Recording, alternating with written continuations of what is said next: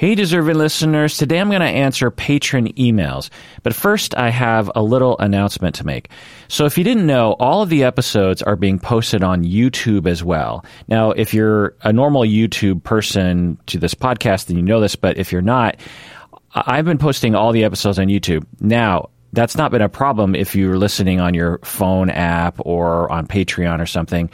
But I'm going to start releasing some episodes that are only on YouTube because they're visual in nature. The first series that I'm doing is on Love is Blind, which is a reality TV show that was on Netflix and has been popular lately.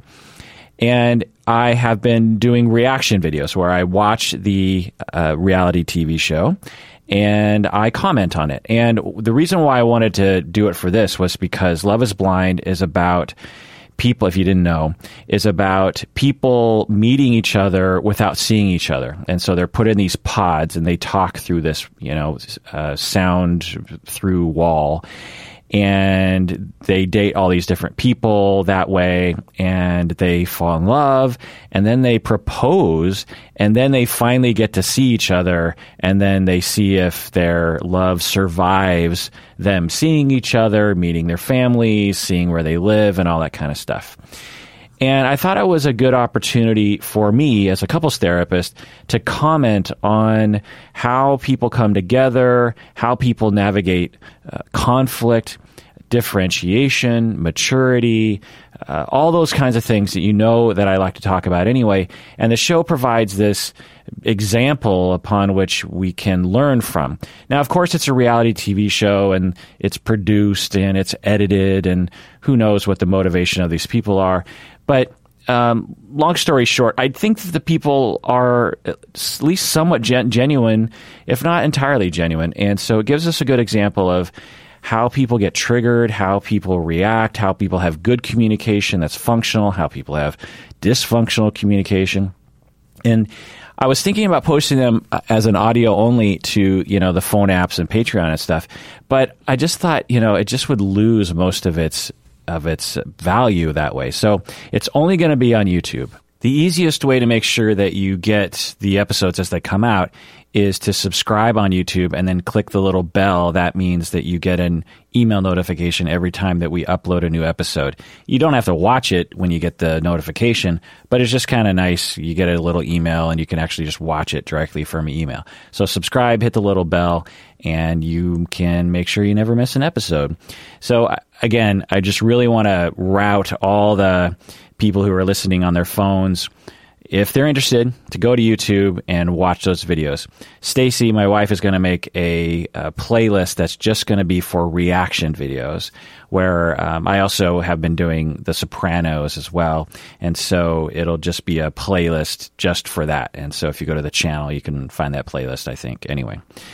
Okay, this is the Psychology in Seattle podcast. I'm your host, Dr. Kirk Honda. I'm a therapist and a professor. Let's go on to some emails now. All right, this first email is from patron Robert. He writes, I am taking an individual counseling class. In this class, we are learning the introduction process of a counseling session. We have talked about open and closed-ended questions and the importance of trying to ask open-ended questions to get the clients to communicate. I feel like sometimes I don't know what to ask. Does this ever happen to you? End of email. Yeah, in the beginning, I had no idea what to ask. I remember taking the same class that you're taking right now, probably reading similar books, hearing similar lectures, watching similar demonstrations of therapy. And as a student, I just thought, like, when I search inside of myself for a question to ask a client, I come up empty. And what's wrong with me? The thing is it'll come to you with experience and with good supervision. There's no way for you to know what to do given your experience level. So just, be okay with that. But if I was to provide some kind of short mantras to follow, it would be, what does the client want to change, and what kind of questions or activities can you do in therapy that will help them to affect that change? And that's a pretty obvious mantra to follow, but it's often forgotten, honestly, by a lot of novice therapists and frankly by a lot of therapists. And a lot of supervisors, as you know that I talk about, and research has shown this, there's a wide variety of quality of supervisors and instructors for that matter. And some of the instructors and supervisors might be either not great therapists themselves and don't know how to do therapy themselves, or they're just not very good at communicating it or helping novice therapists with this. And so it's important to remember, okay, what does the client want to do in therapy, and what do I do to help them to make that change?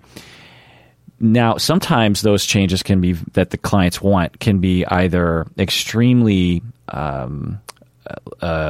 ambiguous, like they want to have better self-esteem. It's like, okay, well, how do we get there? But at least you have a direction. Or sometimes clients don't even know what they want in therapy. There are plenty of people who come to therapy they're in a crisis and they don't even know where to begin about what sort of changes that are possible or what they need to do. Also, if you're working with people who are court mandated or teenagers and kids, there's a lot of times where no one in therapy wants to be in therapy.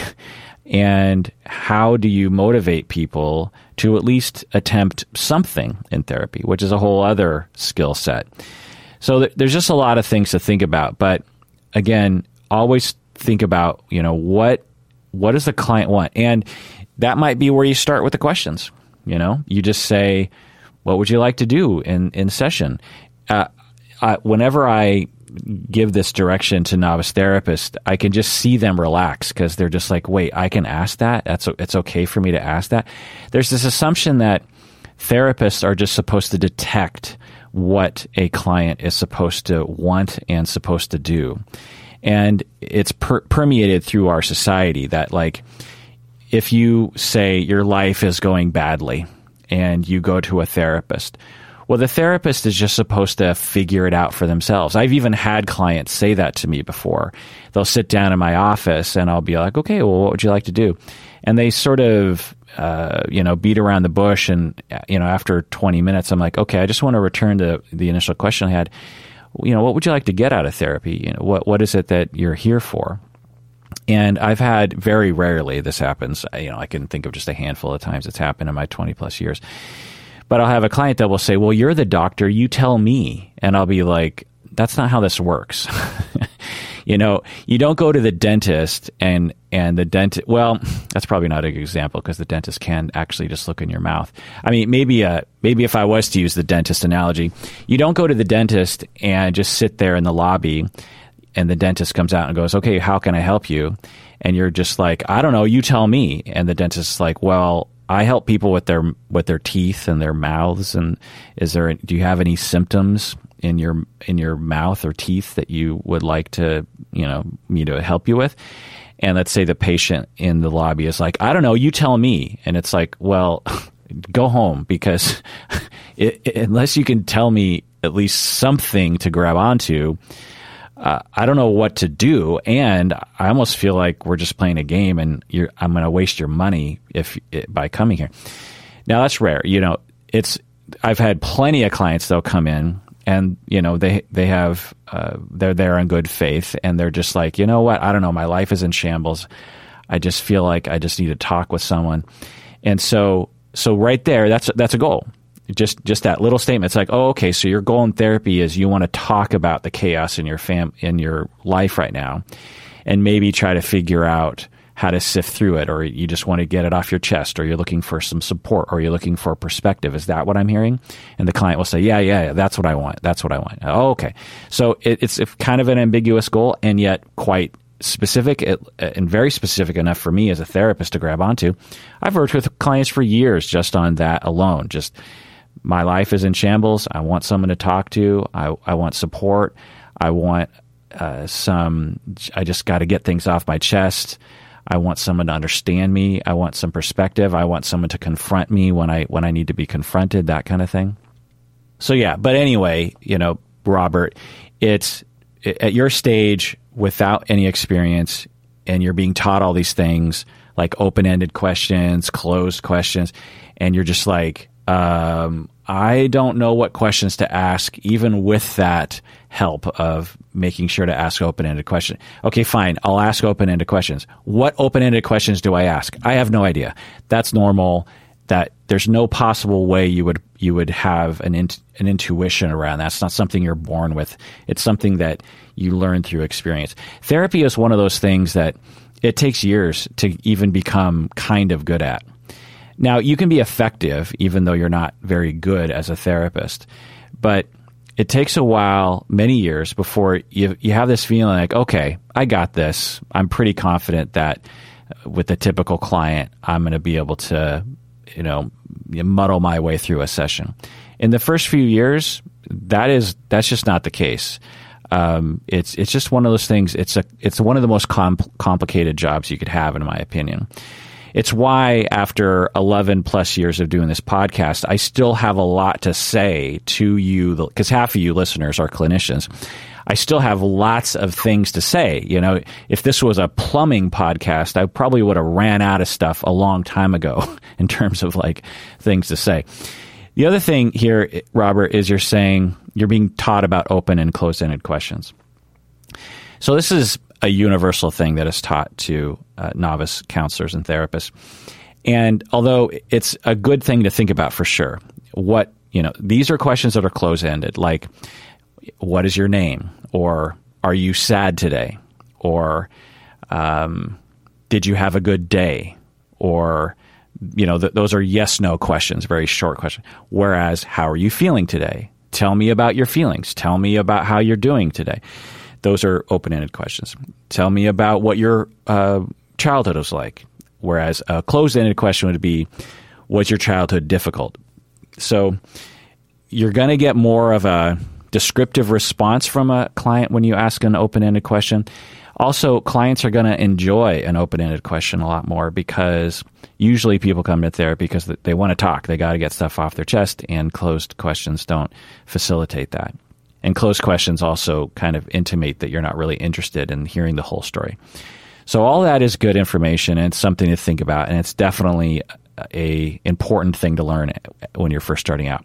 Having said all that, a lot of instructors will say, never ask a closed-ended question. And this is the stupidest thing. There's a lot of things like this that you learn from novice counseling courses, like don't cross your legs, don't cross your arms, lean in, don't lean back, all these kind of stupid things. Now, it's important to think about your body language and your empathy and the vibe you're giving across and how you're coming across to people and the sort of questions you're asking, for sure. But therapy and communication and human relationships and attachment and transference and countertransference is too complicated for such simple rules.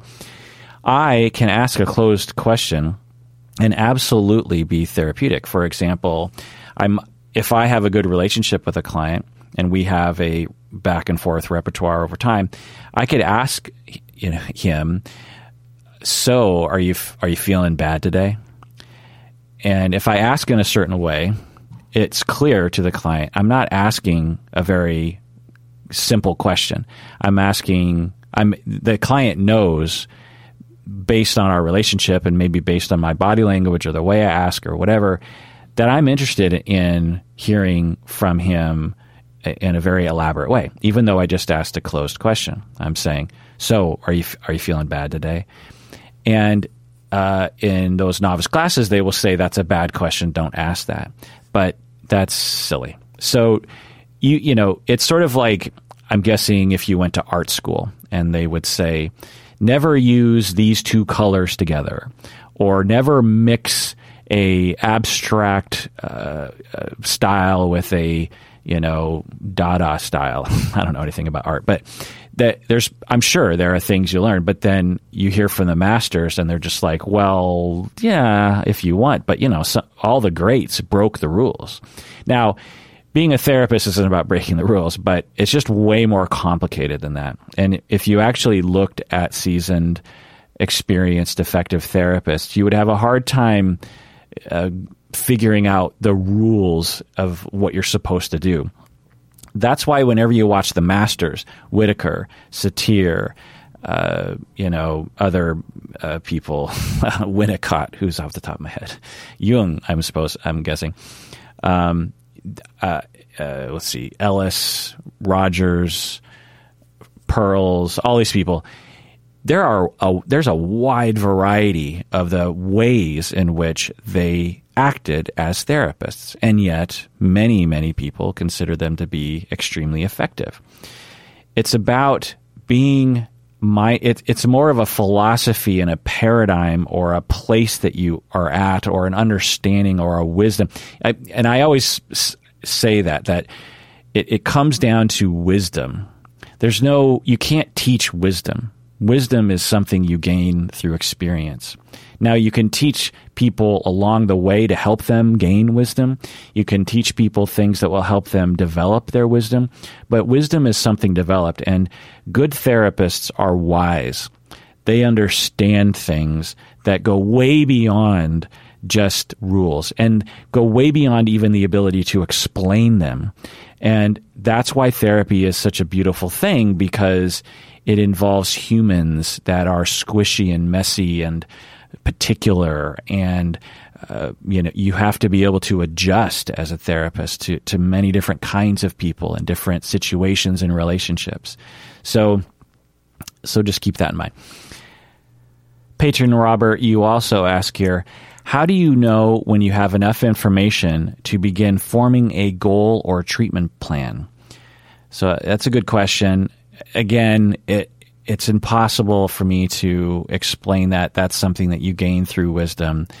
It seems like such a simple thing, right? And they teach it often in a very simplistic way of just like, okay, conduct your assessment, establish the goal, and develop the treatment plan, and have the client sign off on the treatment plan. And they'll often provide examples in the books and in classes that are extremely simplistic, like, hello, client, what would you like to work on in therapy? And the client says, well, I've been down lately. The therapist says, tell me more. The client says, well, I have been having trouble motivating myself to do things that normally I felt pleasure in and that I had high level of motivation for.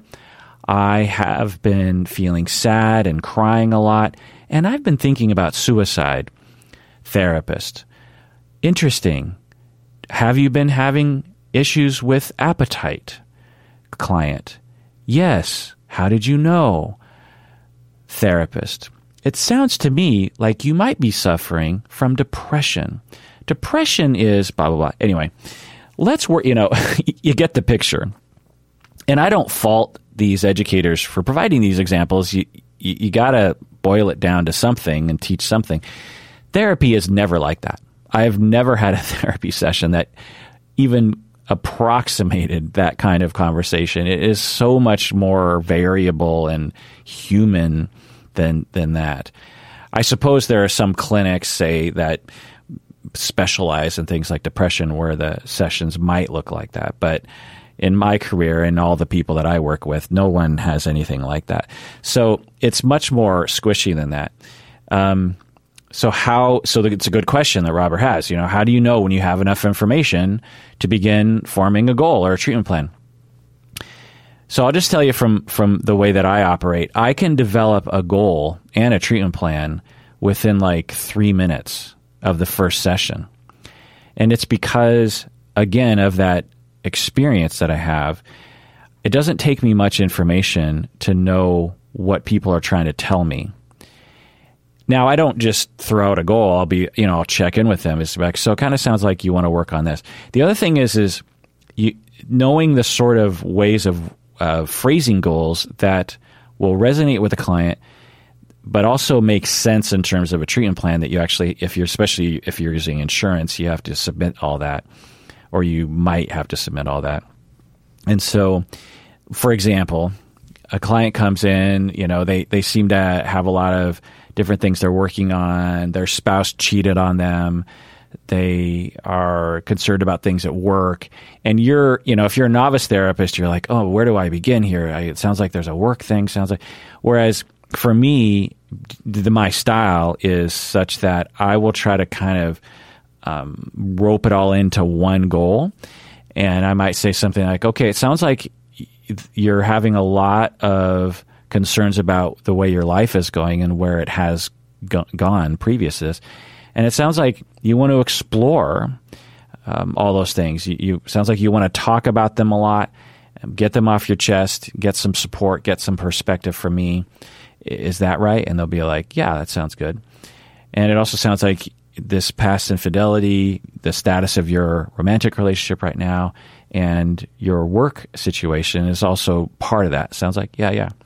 Okay, so right there in my head, I've established a goal. I've probably written down, at least in note form, what I just said in my notes, my psychotherapy notes for that, and I'll translate that to the file after the session. So that could happen within the first 25 seconds of the first session. So right there, I have enough information.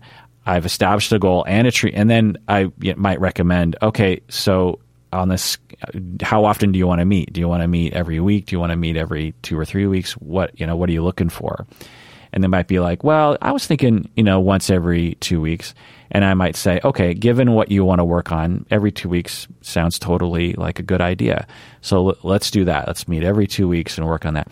So that's the first minute of the first session. Now, if you're just starting out as a therapist, it's going to take you a lot longer to be able to do that because you don't have a sense of what you're missing and what you're gaining. Plus, you probably aren't very good at thinking on your toes. That's another thing that wisdom provides you, is you can think on your toes in a way that you just can't get from reading a book or reading, vignettes. Being able to think on your toes is one of the most helpful things to have as a therapist, and probably doesn't develop, again, 5, 10, 15 years in, especially for certain kinds of things. Suicide assessment and safety planning is one of those things that we all need to be able to do, and you're expected to do, but you shouldn't be expected to think on your toes. So for someone like, I have an intern right now who has a client who is suffering from suicidality and quite a bit of chaos, and so the situation is such that I have to help this supervisee week in, week out with what to do. And so the therapist hears things from the client, does what the therapist can. The therapist comes to me. I say, okay, you did half of what you were supposed to do, which is great. Now you need to go back and do the other half, which is blah, blah, blah. Now, I don't need to do that. I can do that right in the moment. Why? Because I have done it so many times, 1. 2, I've had 20 plus years to study it and to think about it. I also don't have a lot of things interfering with my process, like paranoia about being sued, because, again, through experience, I've gained just a sense. And that's why I call it wisdom, because it's not even necessarily knowledge. Like, I have let's say I have a client who is suicidal. I don't have time to think like, oh shit, am I going to get sued? How do I cover my ass? What was the training again? I don't have time to kind of go to my memory bank and work through that. I have to evaluate what to do and have a sense of the landscape and decide on what to do in less than a second. I don't have any time to think. Now, I could if I wanted to. I tell my interns and my supervisees this is, if you're in a bind, just say, okay, give me a second, I need to think. Or give me a second, I need to walk down the hall and call my supervisor. Or we'll address this at the next session. There's nothing wrong with saying, I need time to think. I'm not going to be able to do a good enough job right now. But how nice it is for me, given that I've been a therapist and a professor for 20 plus years, that I can think of it in a split second. I was not like that in the beginning. I wasn't even close to that. With suicide assessment, I wasn't even really like that until the past, 3 or 4 years, because that's a complicated thing. There's a lot of legal and ethical things to consider, and there's a lot of knowledge about suicide. That's why I did all the deep dives on suicide that I did. mostly because I wanted to help all you clinicians out there with that. But also as a side benefit, honestly, is all that prep and recording and the researching that I did, I became this mini expert on suicide assessment and prevention and treatment along the way. And I incorporated that into my bones so that when I'm in front of a client, I don't have to think about it. It just comes out of me. And that's something that is, I know, anxiety provoking to novice therapists. They're just like, so you're telling me I have to wait like all those years before I feel confident in what I'm doing?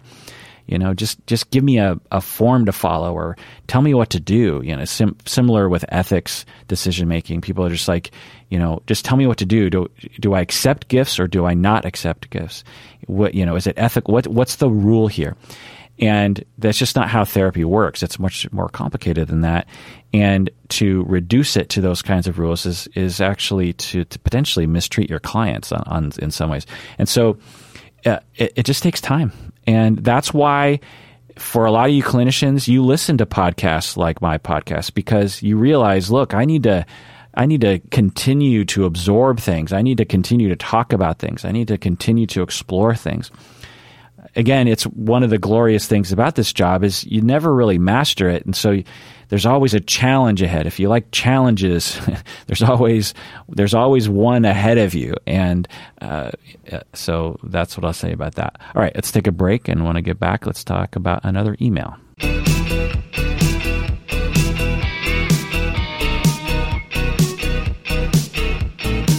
All right, we're back from the break. If you haven't become a patron of the podcast yet, do so now. Become a patron by going to patreon.com. That's how we know you like what we're doing. Also, if you're already a patron and you want to be a higher tier patron, that's always appreciated. Every time someone does that, I get a little email saying that you've done it, and it's often people that I recognize. I'll be like, oh yeah, I know that person. Patron Liz from Michigan writes in. I remember her. She actually came to my house for a live podcast. That was fun. Patron Liz wrote in and said, I'm currently working as a licensed professional counselor at a group practice. I am leaving the group practice soon because I'm going into private practice. I have 4 clients that the group practice referred to me outside of my Psychology Today profile. The owner spoke to her lawyer, stating that those in-house referrals are considered, quote-unquote, trade secrets. And if they choose to follow me into my private practice, she wants me to offer to purchase these trade secrets so I can have those clients follow me. She said that the cost would be based on a percentage per session of the clients you take out period 3. So I'm just going to chime in here in case, because sometimes, you non-clinicians maybe need some background on this. So for therapists in the United States, we often are working in 3 main venues. We're either in private practice where it's just, a sole proprietorship, essentially. And that's what I'm doing. You have an office or you work from home and you see clients and you charge, you're a one-person business. Maybe you have an accountant or something, but you do everything yourself. Occasionally you might have like a calendar person or something. Anyway, the other situation is a group practice, and these can vary in their configurations from just a loose conglomeration of various private practitioners to a very centralized administration that actually hires all the therapists to work in the group practice and everything in between. And then the third venue is working at a mental health agency in the community that often involves using Medicaid, Medicare, this kind of thing. Anyway, so it's very common for therapists when they're starting out to go into group practice because the group practice will often give you clients, and the group practice will often give you a office and some camaraderie with colleagues and some guidance about getting things going. But usually after a while in group practice, you start feeling the pain of having to give up a high percentage of your fee to the group practice. Usually someone like me who is experienced in getting a lot of referrals will start a group practice. Like I could start a group practice right now if I wanted to. I could get all my, post-grad supervisees and all the students and all the people I know in Seattle who are starting out, and I could get them into a group practice, and I would take, say, 30, 40, 50% of their fee. So the people in my group practice, they would charge $150, and I would get 60, 70, 80 of those dollars. Now, what I give to the therapists are ready-made clients, an office, maybe free supervision, forms, malpractice help, maybe even helping them charge insurance even though they're still under supervision. So it's a win-win, but eventually it becomes a win-lose because someone like Liz eventually is like, hey, I should be getting all the money because I'm doing all the work, and I feel like I've gotten to that point where I could get my own clients without needing a group practice. I could get my own office, my own supervision or whatever without needing a group practice. So that's what Liz is doing. Now, the group practices will often, and some agencies, honestly, will often have what they call a non-compete clause. I don't know if that's the official term for it, but essentially what that means is that as the therapist leaves the group practice, the therapist has a bunch of clients. They might have 30 clients or more that they have from working at that group practice. Well, for the group practice, so let's just say if it were me, so say I own the group practice, and 99% of the clients, say, Liz was my group practice person. And I hire her, I trust her, I give her supervision, I give her guidance, I give her an office, I support her, I give her a full load eventually, and she does all the work, but I did all the work to get the reputation and all the legal stuff in place to get her those clients. So again, it's a win-win. Now, and make no joke or make no bones about it, the owner, they often set up these group practices so they can just make money without doing much, I guess. That's not a bad thing. It's just, what you do in business, right? You're always trying to lower your labor and increase your income per hour of that labor. Anyway, so it's all, normal stuff. Anyway, I don't know if these group practices owners are rolling in money, by the way. I don't think it's that easy to make that much money. But anyway, and to be clear, often people like me who open a private practice are almost doing it out of altruism to help young therapists and also to provide more therapy to the service or to the community. So I'm not going to say that they're all just blood, or money hungry people. Anyway. So let's say that Liz was my person. I give her all these clients. She gets some clients on her own, but I gave her most of her clients. And then one day she's like, you know what? I'm going to go into private practice. And then I'm like, oh my God, she's going to take away so much of my income, because she's going to, if she takes away all, 50 of those clients, say there's 30 appointments on the books per week, well, 30 times, say, 80 is what, $2,400 a week. So I'd be personally losing out on $2,500 a week if she leaves and takes all the clients with her. Plus, I would have to get a new person in the door, a new therapist to replace her. It would take me months to fill her schedule, to supervise her. Maybe she wouldn't be as good of a therapist, all this kind of stuff. So these business owners have this incentive to have these non-compete clauses where, or I don't know if they're called non-complete. Anyway, where they will say, you can't scalp my clients. You can't take away all these clients because you're going to destroy my income.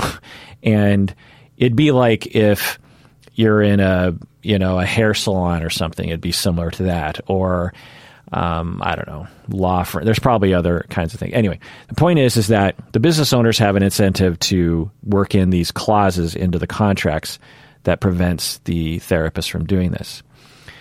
But there's all these ethics, which I'll get into, and laws that I'll get into in a second. Now, what they're telling her, what Liz is telling us that they're telling her, is that she, to read this email, the owner spoke to her lawyer, stating that those in-house referrals are considered trade secrets.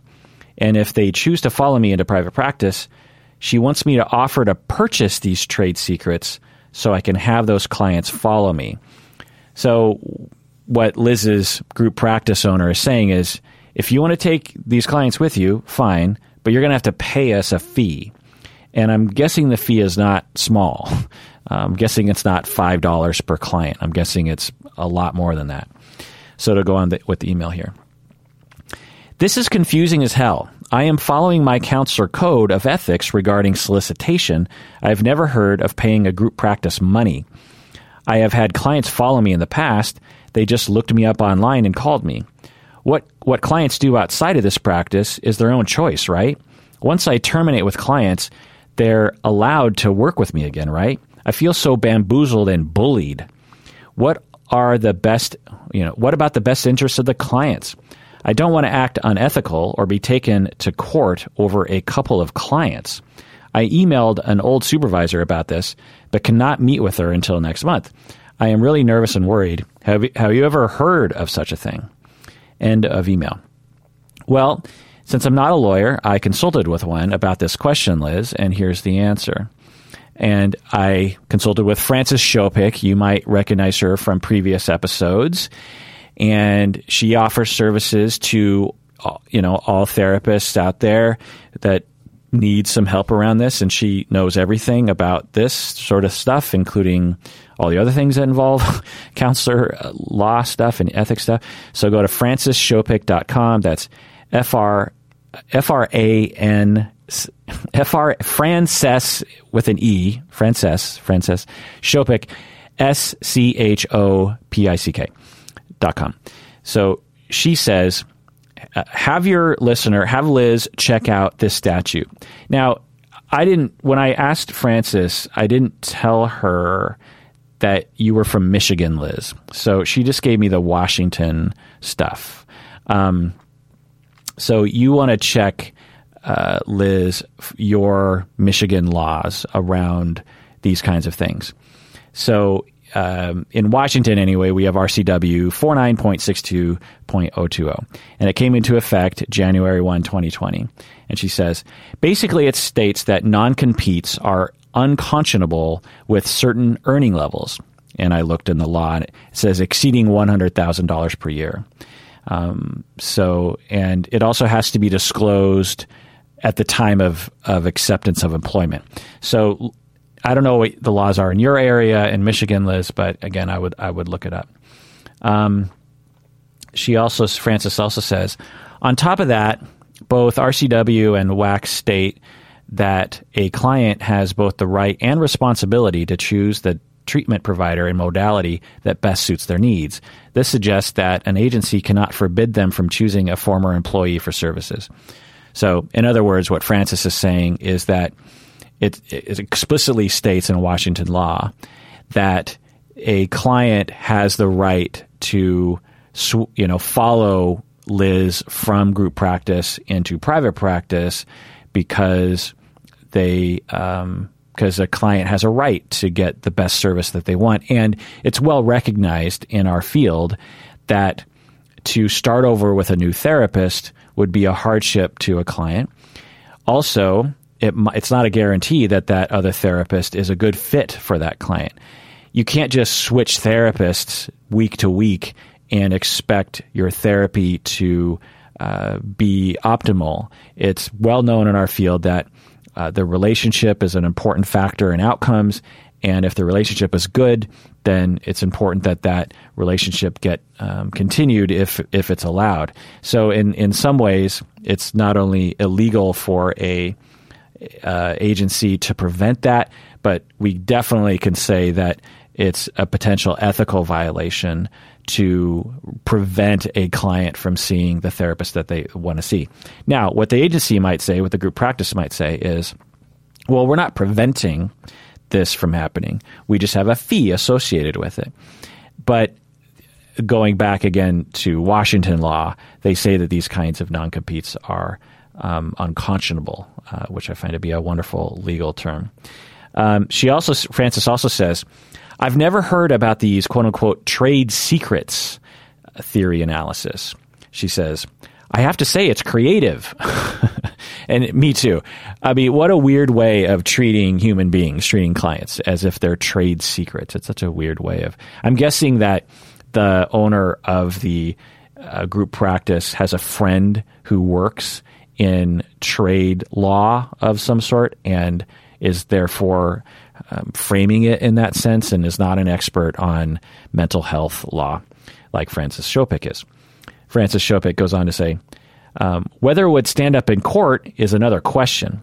I would argue that it treats human beings as property, which has serious problems.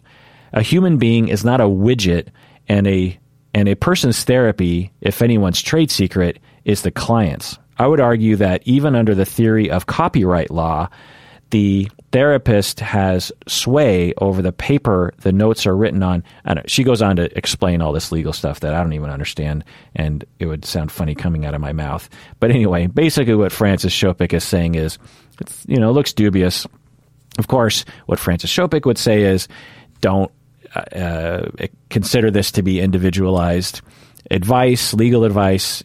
The only way that a competent attorney can provide that advice is if you consult with them, in the professional way where you can have a back and forth and there's an actual professional relationship there. But that was her off-the-cuff reaction over email to Liz's question.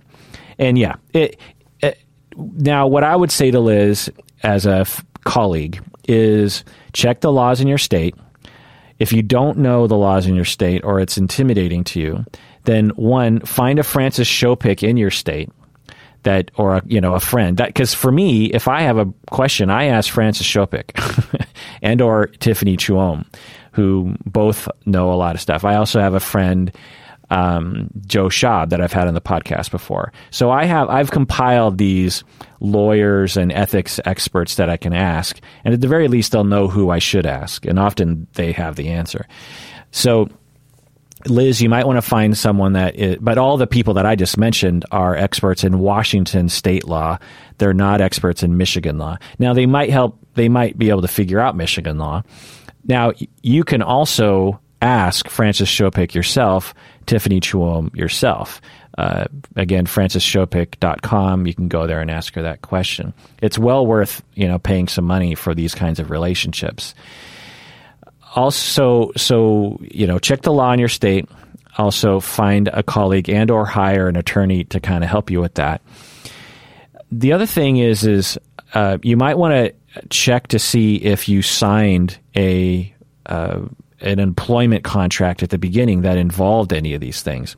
From the way you're writing, Liz, from Michigan, it sounds like this wasn't decided upon from the beginning. And if it's not decided upon from the beginning, then you can pretty much guarantee that it's bullshit. You can't just initiate some kind of fee or some kind of condition on your employment as you're quitting. It'd be like changing your pay all of a sudden, like, oh, you're quitting? Okay, well, we're not going to pay you for the last month of your work because that's our new contract. It's like, you can't do that. That doesn't make any sense. So also, I've worked with a lot of people on this question because agencies and group practices will often do this. And my supervisees and other people will come to me and say, what do I do? And my general statement to my supervisees has been, it's not ethical for people to get in the way of a client's access to good treatment. And if we follow that principle, then we usually know what to do in a situation like that. So there's that. Okay, let's go on to another email. All right, this next email is from an anonymous fan and psychology student, she said. Anonymous fan and psychology student. I was wondering if you could talk about the newly dissolved False Memory Syndrome Foundation and how it has tricked the public and media into doubting survivors of trauma and the therapists that treat them.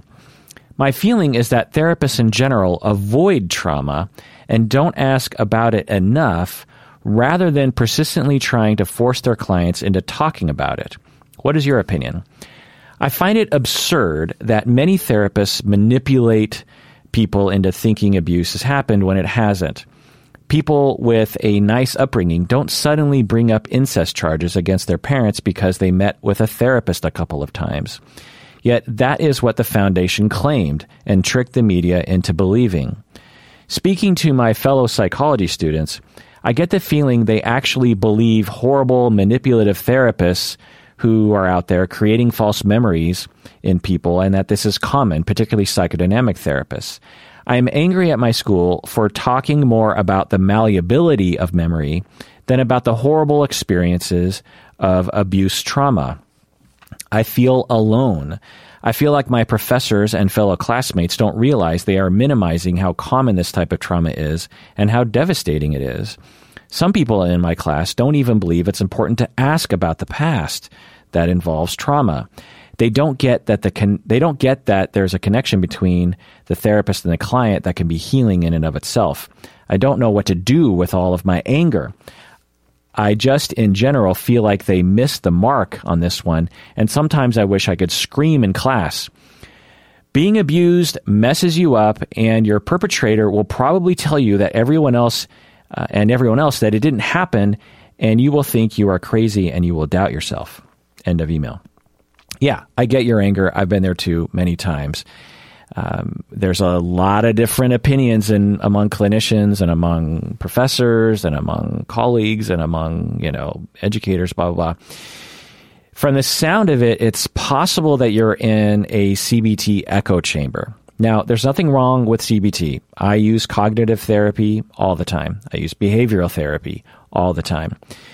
But there is a phenomenon or a sociological pocket that I've experienced that I might frame as a CBT echo chamber. There's also a solution-focused echo chamber, a psychoanalytic echo chamber, a Jungian echo chamber, a Gestalt echo chamber, a family systems echo chamber.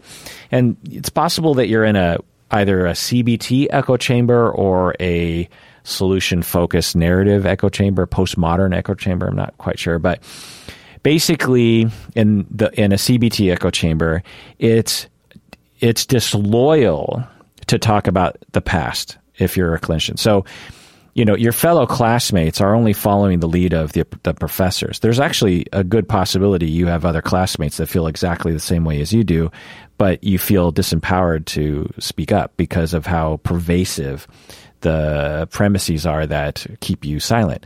And so, in the echo chamber, it's considered disloyal to talk about the past because to talk about the past, you're going away, they perceive, away from CBT or whatever sort of model they're following.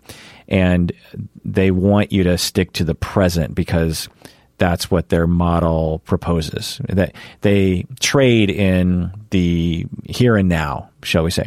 And since trauma involves the past, and a lot of childhood trauma means a long-term therapy, they don't like that. So it's possible you're in a brief therapy that involves talking about the present, and they don't want to talk about problems. They want to talk about solutions. By the way, I'll just state this. You can have long-term CBT therapy. You can have long-term schema therapy. So you can live in the CBT world and have a long-term. Now, you need to treat trauma.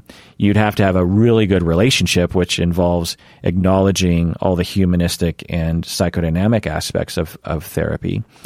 But you could call yourself a CBT therapist, a schema therapist, but work in the long term and treat trauma effectively. It just means that you don't deny trauma, and it also means that you recognize that the treatment can take a long time. So anyway, it's possible that you're in an echo chamber that downplays trauma, and sometimes they even, not only do they downplay the past and downplay trauma, but sometimes they also develop a sort of adversarial attitude and approach to the clients when it comes to trauma in the past. There'll be lots of talk in these programs about like diverting clients away from the past and toward the present. And, you could imagine that would be very alienating to a client. Now, it can be helpful. I incorporate those philosophies into the way I treat clients, but I don't only do that. There are some times where I actually determine that it's best if I actually adopt that attitude. All the therapies have merit, including this brief CBT model that is probably being taught to you. Absolutely has merit, tons of merit, but it's not the only way to treat all of your clients. And so, but at the core of all this, there's a dialectic that you're bringing up, anonymous fan of the podcast, is that there's a dialectic between our recognition of trauma, our advocacy for victims. We all recognize if you're listening to this podcast, I'm sure you recognize that it's obvious that trauma is awful and that it has long-term effects and that we need to advocate for clients. We need to support them when they start to talk about it. Maybe it's 30 years later, and we need to recognize that that's a real thing that happens and advocate for them and empower them. That's clear. But there's a dialectic between that and a recognition that memory is malleable and that there is such a thing as false memory syndrome. So there's both, and they're kind of in tension, but in my opinion, the way they live in me, it's not really in tension, because I can tell the difference in someone between the two. It's not hard to figure out, honestly, when you're treating someone and you have a good relationship with someone. But when we discuss these topics, we have to take care not to alienate either side, because both sides have victims. And let me go through the history of this briefly in case you don't know.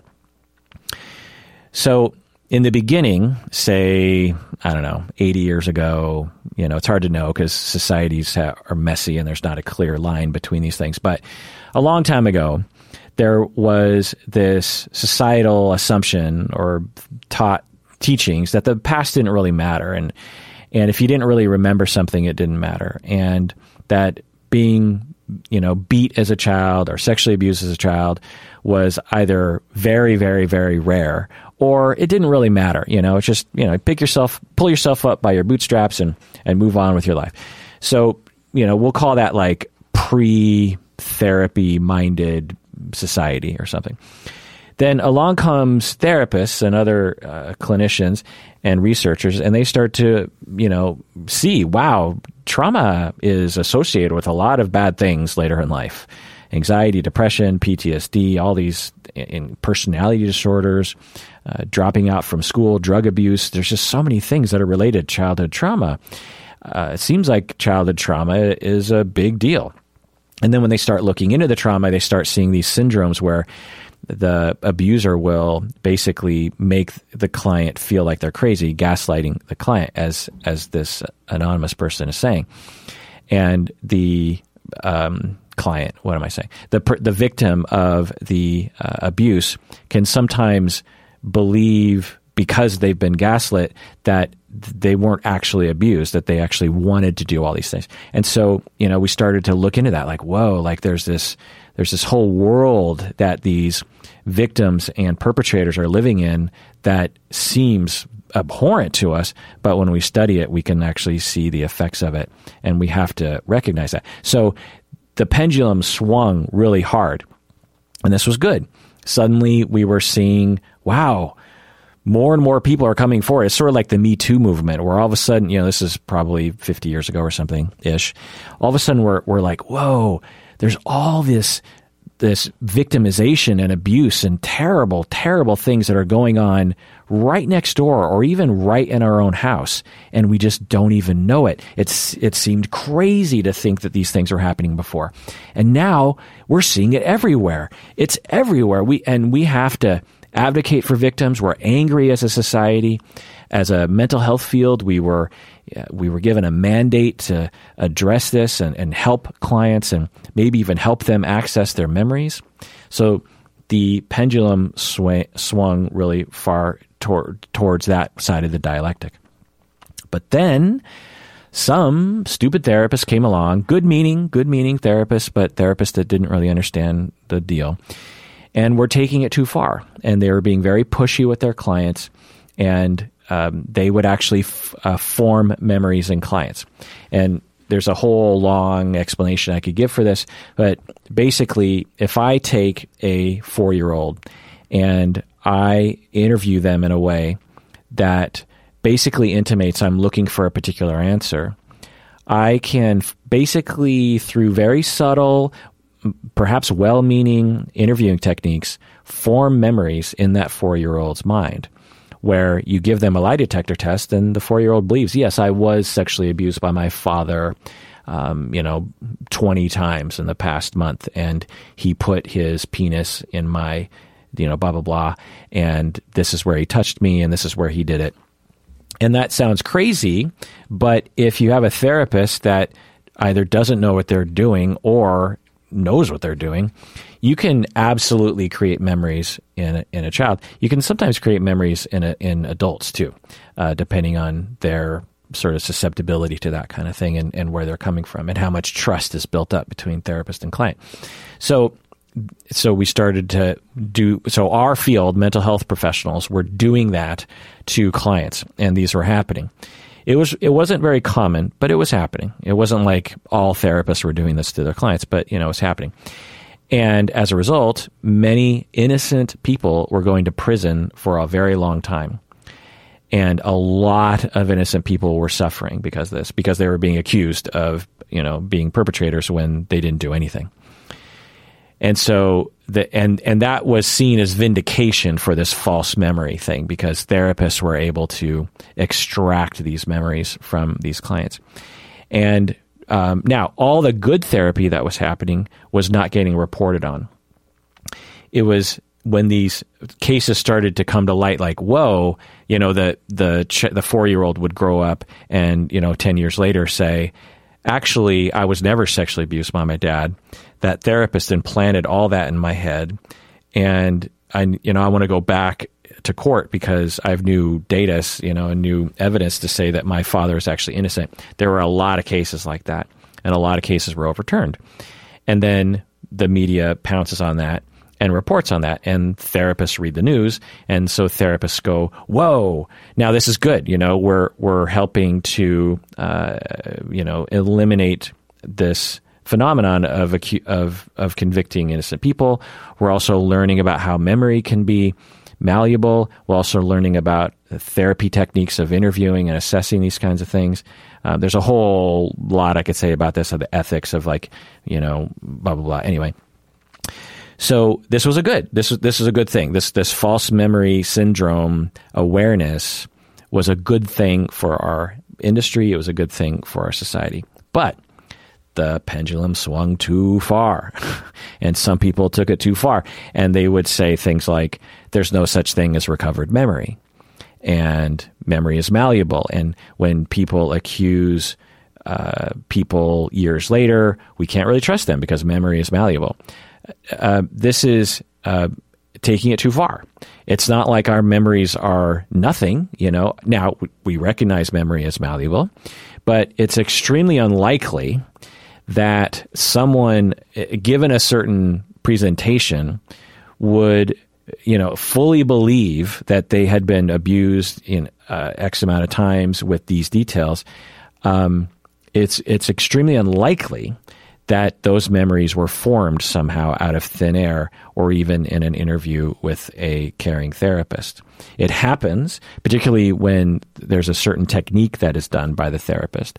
But the fact that someone remembers or suddenly remembers abuse that they went through a long time ago, that doesn't automatically mean that it's false. In fact, it usually means that it did indeed happen. And we look for corroborating evidence, and we find that. So where are we today in terms of the pendulum? I think we're still too far into there's no such thing as recovered memory. Now, if you want to hear my full discussion of repressed memory and recovered memory, listen to my episode that I think I did a few years ago.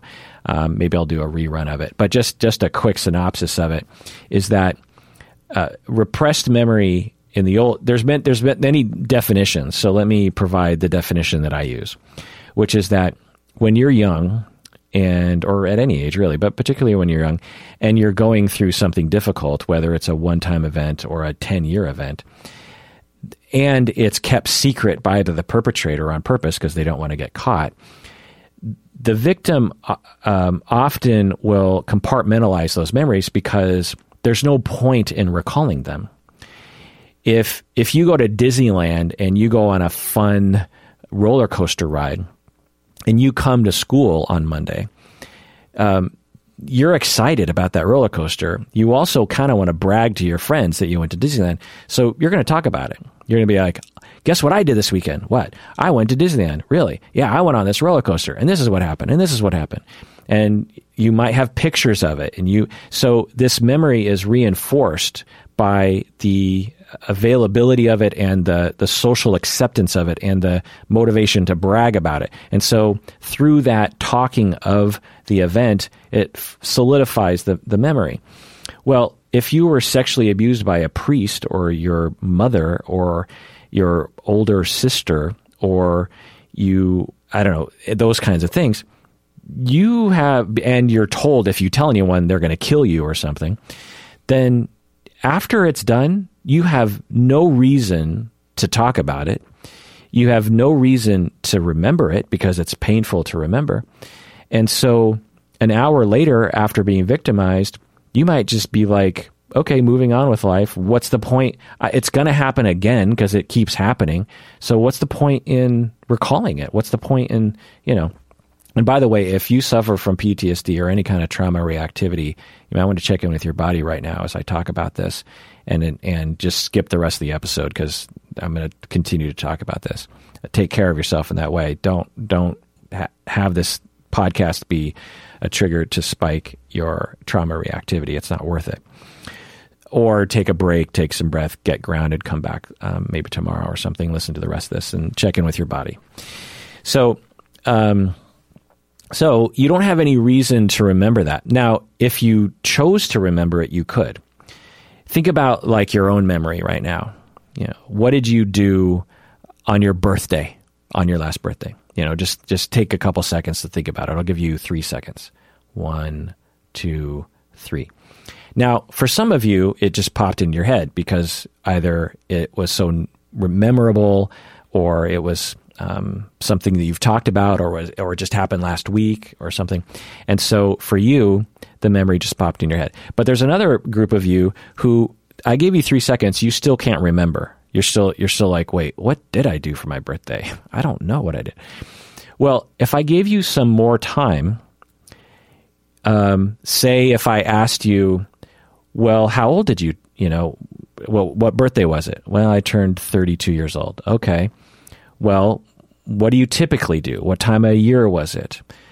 Maybe pull out your Google Calendar and see if that sparks any memory. Maybe you took a picture of that night, scroll through your phone to see if you have a picture. Well, some of you would remember, through me asking you questions or just through you thinking about it and concentrating, looking for associations.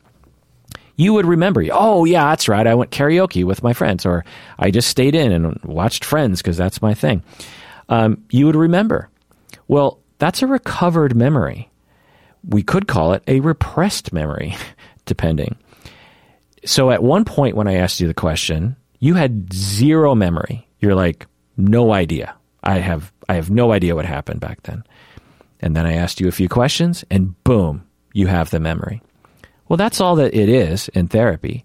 When I talk with people about their past and their trauma, now because I'm a clinician that's aware of false memory syndrome, I know how to avoid implanting memories in people, which means that essentially you don't lead people, and also you don't give off the vibe that you're looking for a particular answer. You're purely just open to whatever they come up with.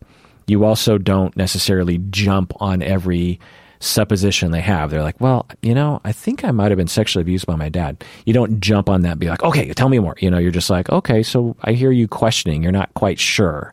Do you want to explore that some more? You just stay very, exploratory and that kind of thing. So, and you also know as a therapist which clients are more susceptible to suggestion and which clients are probably not as suggestible. And that's another talk altogether. But anyway, so you just had, for some of you, when I asked you at first what you did on your birthday, you didn't remember. After a few questions or thinking about it a little longer, boom, you not only have a memory, but you have a full set of memories. All these images, all these things happen. Okay, so imagine you're sexually abused by a priest or a teacher or a parent or an older sibling or a neighbor, and you are terrified of that situation. You never recall it. You never talk about it. Fast forward 50 years, and you're 59 years old, and you're in therapy, and if someone asks you, have you ever been sexually abused as a child? You're like, nope, nah, nothing like that ever happened. As therapy goes on, you start kind of zeroing in on things, and your therapist starts saying, you have some signs that you were sexually abused as growing up. I know you said that you haven't been, but, sometimes people, it takes them a while to remember that kind of thing. Do you want to explore that? And, okay, let's explore that. Well, is there any relationship that you had with anyone growing up that might have the potential for you to have some blocked off memories about, this can take several sessions, blah, blah, blah. And you can imagine that a 49-year-old woman who was sexually abused from like the age of 5 until she was 8, and you could imagine that she might start to zero in on those memories and then go like, oh my God, yeah, something did happen to me. Okay, that's a recovered memory. Now, some people mistake this as completely cut off from your consciousness. And what I'm saying is that there's a difference between completely cut off from your consciousness and that layer of distance between easily recalled memories and memories that take a little work to recall. So it's not like it's completely out of your consciousness. It just takes a circuitous road to eventually get you to the memory in the same way that it took some of you to remember what you did for your last birthday. So that's recovered memory. And a lot of people don't understand that.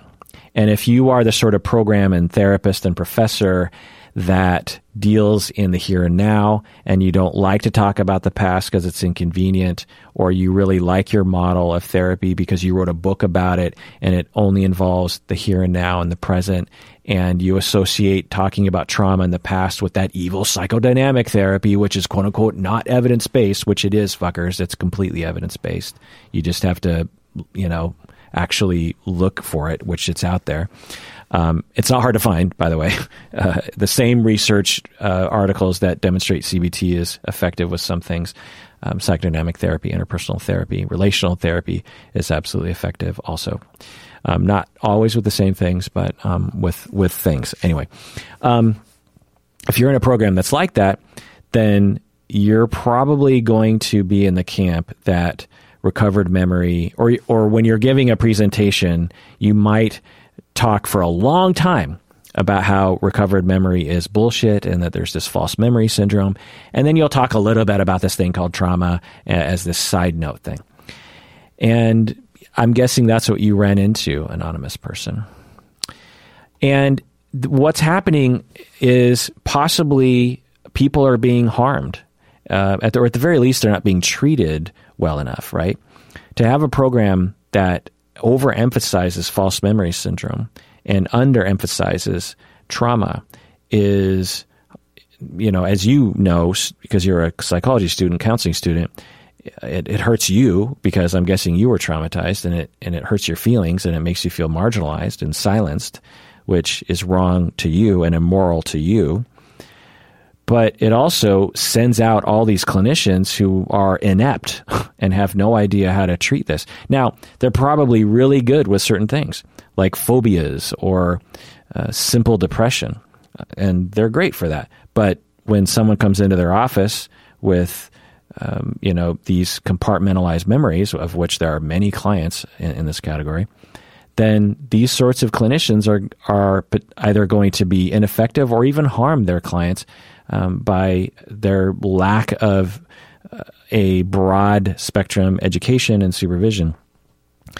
And it's such a dumb thing too, because I don't know, it's just so narrow-minded, and it's such a black and white way of thinking too, right? It's like, our therapy works and therefore everything else is stupid. It's like, no, all therapies work and all perspectives are valuable.